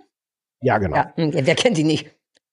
Und jetzt mal abgesehen von der ganzen Geschichte, die auch ziemlich egal ist, kommen dann halt alle Leute, die irgendwie noch leben, kommen von überall angereist, um da mitzufeiern. Das ist irgendwie eine ganz schöne Idee. Die schönste Idee war aber, dass du diese Feier aus verschiedenen dramaturgischen Gründen selber nicht siehst, weil du dann sofort diese peinlichen Lindenstraßenmomente hättest, wo dann Reden gehalten werden, Leute sich in den Armen liegen. Also es wäre alles peinlich geworden. Und ich fand die beste dramaturgische Entscheidung, die sie sonst immer anders getroffen haben in der Lindenstraße, das nicht zu zeigen, sondern du siehst nur, wie verstehe gar nicht, was das bedeutet. Alle Leute gehen rein. Helga ist aus bestimmten Gründen erstmal verhindert und kommt viel zu spät. Und es endet damit, dass alle schon drin sind in der Gaststätte beim Griechen. Und Helga einmal noch kurz in den Himmel guckt, bevor sie da reingeht. Und das ist die letzte Szene. Und das ist viel, viel, viel schöner, als wenn jetzt jemand, sie haben dann sogar noch den Trick gemacht, insofern haben sie sich ein bisschen dann doch rausgenommen. Sie haben vorher durchgespielt, was für Reden gehalten werden könnte. Also es haben irgendwie 2 Figuren darüber geredet, was wäre jetzt eine Rede, die man da halten kann. Sie hatten sogar dadurch eine Lobrede auf Mutter Beimer drin, ohne dass sie in dieser Situation, ich halte jetzt eine Lobrede, so über Bande quasi. Genau. Und das war viel schöner und es ist gut, dass es zu Ende ist. Aber ich war merkwürdig emotional, weil ich dachte, 35 Jahre, da geht dann schon was Besonderes zu Ende. Ja, also berührt dann immer, finde ich. Und ein gutes Serienende ist auch schwer. Insofern irgendwie cool, dass sie das geschafft haben. Ja, fand ich okay. 6 Feet Under mäßig wäre auch geil gewesen, wenn die alle nacheinander sterben. Nein. Oder? Mutter Beimer. Es sind in den letzten Wochen schon viele gestorben. Also die haben die letzten Monate, die wissen das ja schon lange, dass es zu Ende geht. Die haben viele noch einmal so irgendwie. Verstehe. Lustig, weil ich hatte mich vorgestern, irgendwann habe ich aus Versehen, bin ich an GZSZ vorbeigekommen. Ich glaube, da habe ich auf die Quarantäne-WG gewartet oder irgendwas. Und da habe ich mich gefragt, ob und wann die anfangen, Corona zu thematisieren. Ich weiß nicht, der Vorlauf bei GZSZ ist, glaube ich, nur so ein paar Wochen. Noch sind die, glaube ich, nicht im Thema, aber ob so Daily-Kram das thematisiert oder eben extra nicht, damit man so eine Flucht hat. Hast du da irgendwas gelesen in deinem Wikipedia? Also ich glaube, dass ja ohnehin so Soaps wie GZSZ das kaum thematisieren werden, weil das ja schon eher so aktuelle Entwicklung haben die eigentlich wenig drin. Haben die. Doch, ich glaube nicht. Aber in dem Fall kommt es ja eh nicht hin, weil die mussten ja aufhören zu drehen. Ach ja, stimmt. Und von daher wird es, glaube ich, sehr schwer. Ich glaube nicht, dass es dann vorher schon, an dem Punkt, an dem man sagte, jetzt sollten auch wir als GZSZ das thematisieren, glaube ich, war es zu spät, das noch zu thematisieren, mangels Drehen. Aber die haben vermutlich auch wirklich Monate. Ich habe überhaupt nicht daran gedacht, dass die ja dann auch nicht drehen. Ja. Oder halt alle wie von Oliver Pochers Wohnzimmer aus. Da ist ja jetzt frei, ne? Wir haben schon wieder eine Sendung abgesetzt. Aber das Wohnzimmer von Oliver Pocher, haben wir, aber das Wohnzimmer von Oliver Pocher ist ja trotzdem nicht frei. Naja, die haben beide Corona. Früher oder später ist das frei. Ja, ich merke, wenn ich im Budio bin, bin ich mutiger an Stellen, wo ich es vielleicht gar nicht sein sollte. Weißt du noch, wie ich Desiree Fotze genannt habe letzte Woche? Oder hast du es rausgeschnitten heimlich? Hast du wirklich? Nein, du würdest doch nicht, da würdest du mir doch Bescheid schneide ich nicht raus. Ich schneide nur die 3 Stunden Wartezeit von einem von uns beiden Raus. Wie oft wir diese Folge hier schon begonnen haben. Aber egal, wir halten fest, das war Rühren. Wobei Rühren kann ich übrigens nachvollziehen. Als ich da eingeladen war bei letzte Folge Viva, was auf jeder einzelnen Ebene furchtbar war, saß ich trotzdem da und dachte, ach Mann, ist trotzdem irgendwie eine Ära, die zu Ende geht. Ich kann das nachvollziehen. Ja. Es war auch nur so ein bisschen rührend. Also dazu bin ich da schon sehr weit weg. Und wenn man das so ein bisschen jetzt gesehen hat, wusste man auch, warum es gut ist. Und dein Herz ist halt auch aus Holz, ne? Darfst du auch nicht vergessen. Andererseits, wie sehr also ich könnte jetzt noch für ein paar Leute Beteiligten davon von Next in Fashion, könnte ich jetzt noch schwärmen und deren Lebensgeschichte. Ja, du hast so auch aus Holz. Nein, ein Teil von deinem Holzherz ist ganz weich. Wie so morsches Holz. So Astlöcher. Mhm. Mein Holzherz hat Astlöcher. Mhm. Ja, Juti, soll ich dann noch schnell mit dem Hoaxilla oder wie? Ja. Ich hatte wie fange ich damit an? Ich habe ja schon vor ein paar Folgen anmoderiert, dass ich mal was über einen Podcast erzählen muss. Und zwar einen, den ich der Fairness halber seit einem Jahr oder irgendwas gefühlt jeden Abend und auf jeden Autofahrten höre. Und zwar handelt es sich um Hoaxilla. Hoaxilla heißt der Podcast, der Untertitel davon ist der skeptische Podcast aus Hamburg. Ich als alter Hoaxilla-Hase, denn ich habe inzwischen jede Folge gehört, weiß, dass das eigentlich der skeptische Podcast aus Münster war. Aber die beiden Namen sind, kommen aus Münster, sind nach Hamburg gezogen und dachten, dann muss man es auch so nennen. Im Grunde ist das, ich sag mal, wie die das offiziell selber beschreiben. Hoaxilla beschäftigt sich mit modernen Sagen, also Urban Legends, Medien, Kultur und Wissenschaft aus Sicht der Skeptikerbewegung, ohne sich dabei selbst zu ernst zu nehmen. Und genau da ist schon das allererste Problem. Das ist nämlich nicht ganz richtig. Das ist zur Hälfte super cool und zur anderen Hälfte ist es ganz furchtbar, weil die beiden sich sehr wohl bedeutend zu ernst nehmen. Ich sag kurz, wer das ist. Das ist ein Ehepärchen, die heißen Alexander und Alexa Waschkau. Er ist irgendwie Alexander und Alexa? Ja, aber das allein ist schon furchtbar, aber dafür können die ja nichts. Und sie haben einen wirklich ganz schlimmen Kniff gefunden, um das auch witzig zu umgehen. Und zwar, jetzt halte ich fest, er nennt sich selber den Hoaxmaster und sie heißt nur folgerichtig, sie ist die Hoax Mistress. Weshalb die sich auch jedes Mal so vorstellen, hallo, hier ist, und das ist denen auch ganz wichtig, wenn sie mal vergisst, die sind wie gesagt verheiratet, wenn sie mal vergisst, zu sagen, dass er der Alex und der Hoaxmaster ist, dann gibt sofort eine kleine Eingeschnapptheit. Das ist generell ein sehr wahnsinnig eingeschnappter junger Mann, der da redet. Ist studierter Psychologe, arbeitet aber nicht als Psychologe, sondern was weiß ich. Sie ist Volkskundlerin, was Sinn macht, weil die eben tatsächlich als Thema vor allem so moderne Sagen und so Verschwörungstheorien haben. Und ich will kurz mal wirklich ernst gemeint schwärmen, das ist eigentlich geil und empfehlenswert. Die machen das seit 10 Jahren, die haben 200... Entschuldige, das ist jetzt eine überraschende Wendung. Nee, warte, die wendet sich nämlich, das ist nämlich mein ganz großes Ding. Ich hasse und liebe den zu exakt gleichen Teilen. Der ist zu gleichen Teilen wirklich toll und interessant und nicht zu viel und gleichzeitig furchtbar. Und ich dachte, wie ein guter Mensch fange ich mit den guten Sachen an. Pass auf, die haben, wie ich gesagt habe, also das sind jetzt schon 250 Folgen. Die machen das seit 10 Jahren. Das Thema sind tatsächlich einfach Urban Legends. Also die haben pro Folge ein Thema, sei es Bermuda-Dreieck, das Bernsteinzimmer, spontane menschliche Selbstentzündung, Homöopathie, die Freimaurer und so weiter und so fort. Die nehmen sich eine knappe Stunde Zeit dafür. Das hat so einen ganz normalen, so einen schlichten Aufbau. Es fängt meistens an mit 20 Minuten selbstreferenziellen Scheißlabern. Da komme ich gleich dazu. Dann kommt der inhaltliche Aufbau. Mag ich ja nicht. Bitte? Solche Podcasts mag ich ja nicht. Ich sag dir mal eins, ich weiß, wo du damit hin willst, aber das muss man auch können. Und wir können das, mein Freund, denn ich erkläre dir gleich, wer es nicht kann und warum hier zu Hause permanent die Bude brennt, wenn wir das hören. Wir werfen wirklich Sachen, weil die so furchtbar sind. Aber der Inhalt ist irgendwie geil. Die haben eine Stunde, eine Mini-Rubrik, die heißt die Story der Woche. Das gehört der Alexa, der Hoax Mistress. Die erzählt dann, das ist komplett egal und unwichtig, ein Mythos. In Amerika ist eine Frau aus dem Flugzeug gefallen, aber sie hat überlebt, weil sie in einen Ameisenhaufen gefallen ist. Am Ende der Sendung erklären wir, ob das stimmt oder nicht. Man merkt immer sehr schnell, ob das Quatsch ist, einfach so, ich habe eine Spinne im Burger gehabt, oder ob das einfach so viel Information hat, dass man weiß, dass es stimmt. Und danach kommt das Thema der Woche und das ist dann eben sehr, sehr gut aufbereitet. Die suchen sich also das Thema, weiß ich nicht, Homöopathie oder irgendeine Verschwörungsgeschichte. Meistens kenne ich die nicht, was es wirklich spannend macht, wo man so denkt, der Denver Flughafen hat irgendeine blaue Pferdestatue, die augenscheinlich für Verschwörungstheorien einlädt, und dann erklären die einem erst die Verschwörungstheorie und dann passiert genau das, was man an so einen Momenten liebt. Man denkt erst, geil, was? Das passiert da? Ist da wohl was dran? Und dann erledigen sie auch sofort den Service und erklären dir auf einer sehr guten, wissenschaftlichen, skeptischen, das ist denen ganz wichtig, dass die Skeptiker sind, dabei sind Skeptiker eigentlich nur Menschen, die normal denken, erklären dir, warum da also nichts dran ist, auch wissenschaftlich, und das ist richtig geil. Man hat Bock, danach selber weiter zu recherchieren, man hat Bock, anderen Leuten davon zu erzählen. Die machen das gut, die haben beide schöne Stimmen, die haben einen guten Flow, die unterbrechen sich nicht doll, das ist sehr gut aufgebaut und so weiter und so fort. Das könnte wirklich geil sein, wenn das war aber jetzt der größtmögliche Anlauf der Welt. Ist wirklich, das waren die 50%, die wirklich empfehlenswert sind, wenn die beiden nicht so Flachpfeifen wären.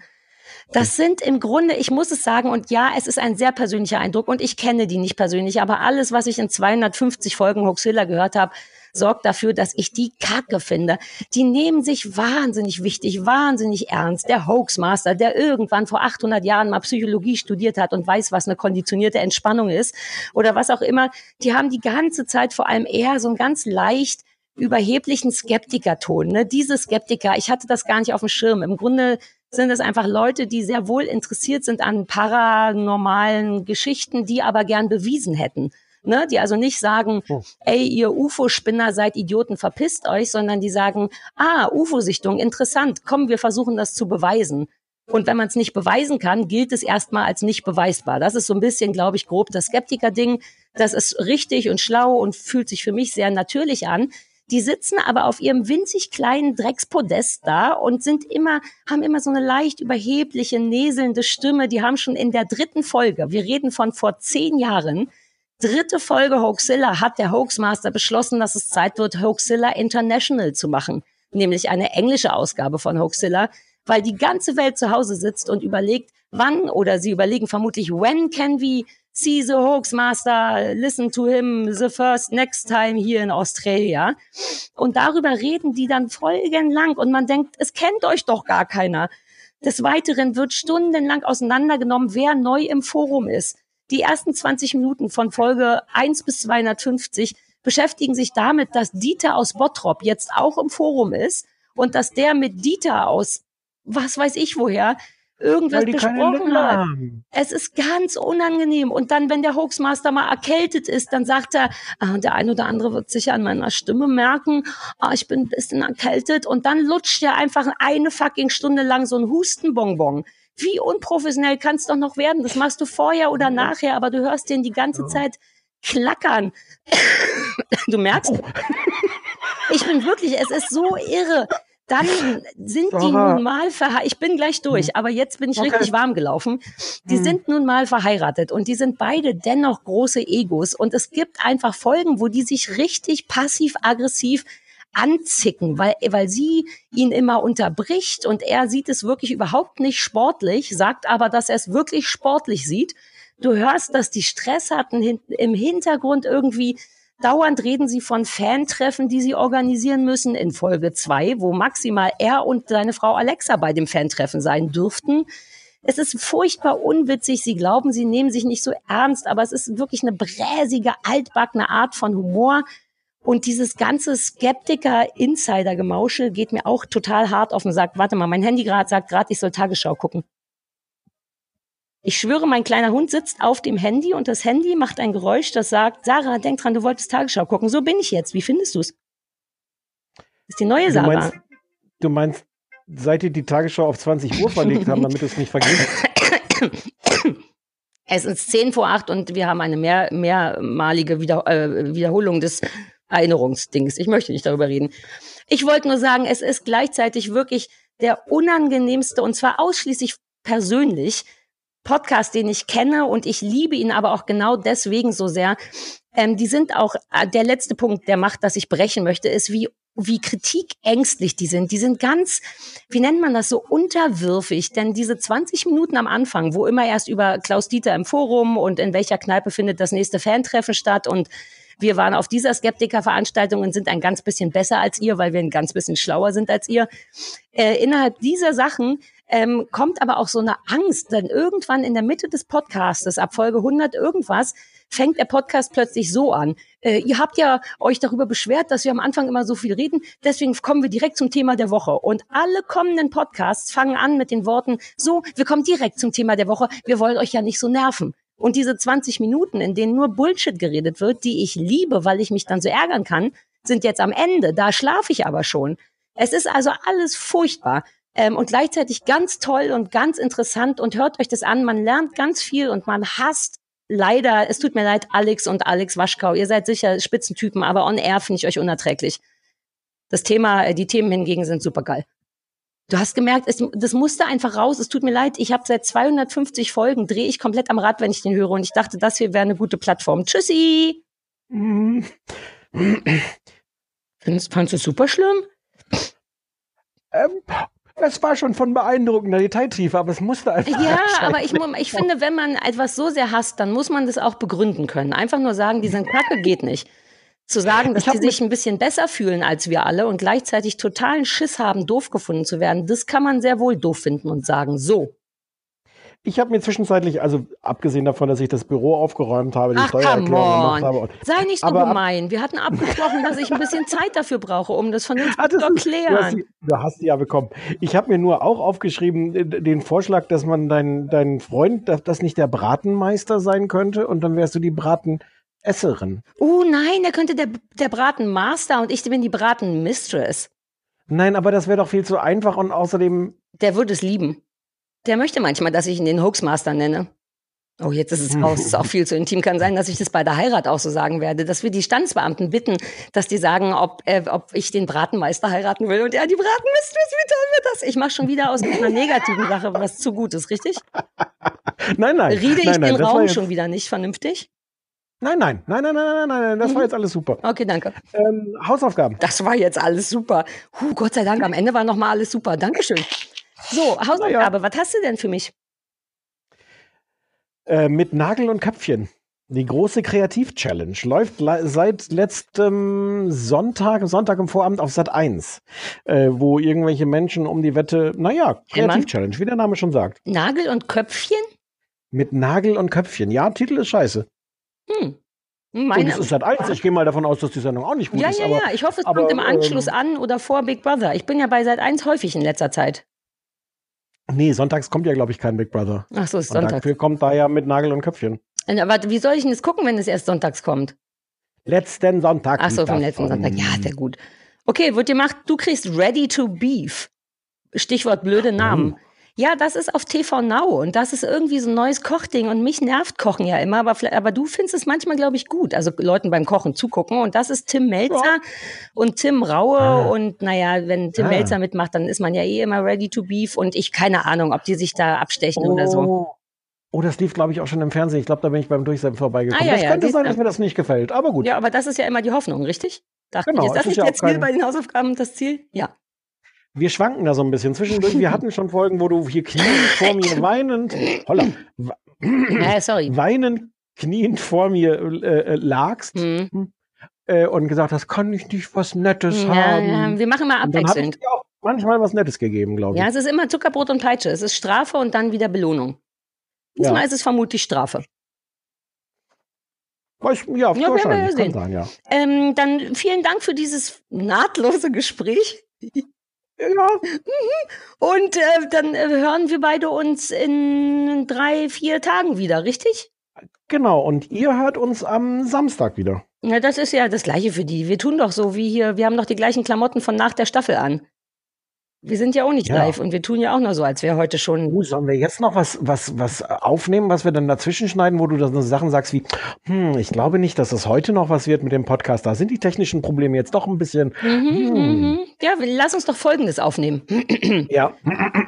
Also bis jetzt läuft die Aufzeichnung reibungslos. Heute ist Samstag. Ist heute Samstag? Zeichnen wir das für Samstag auf? Nein, heute ist Mittwoch. Bisher lief die Aufzeichnung reibungslos. Heute ist Mittwoch.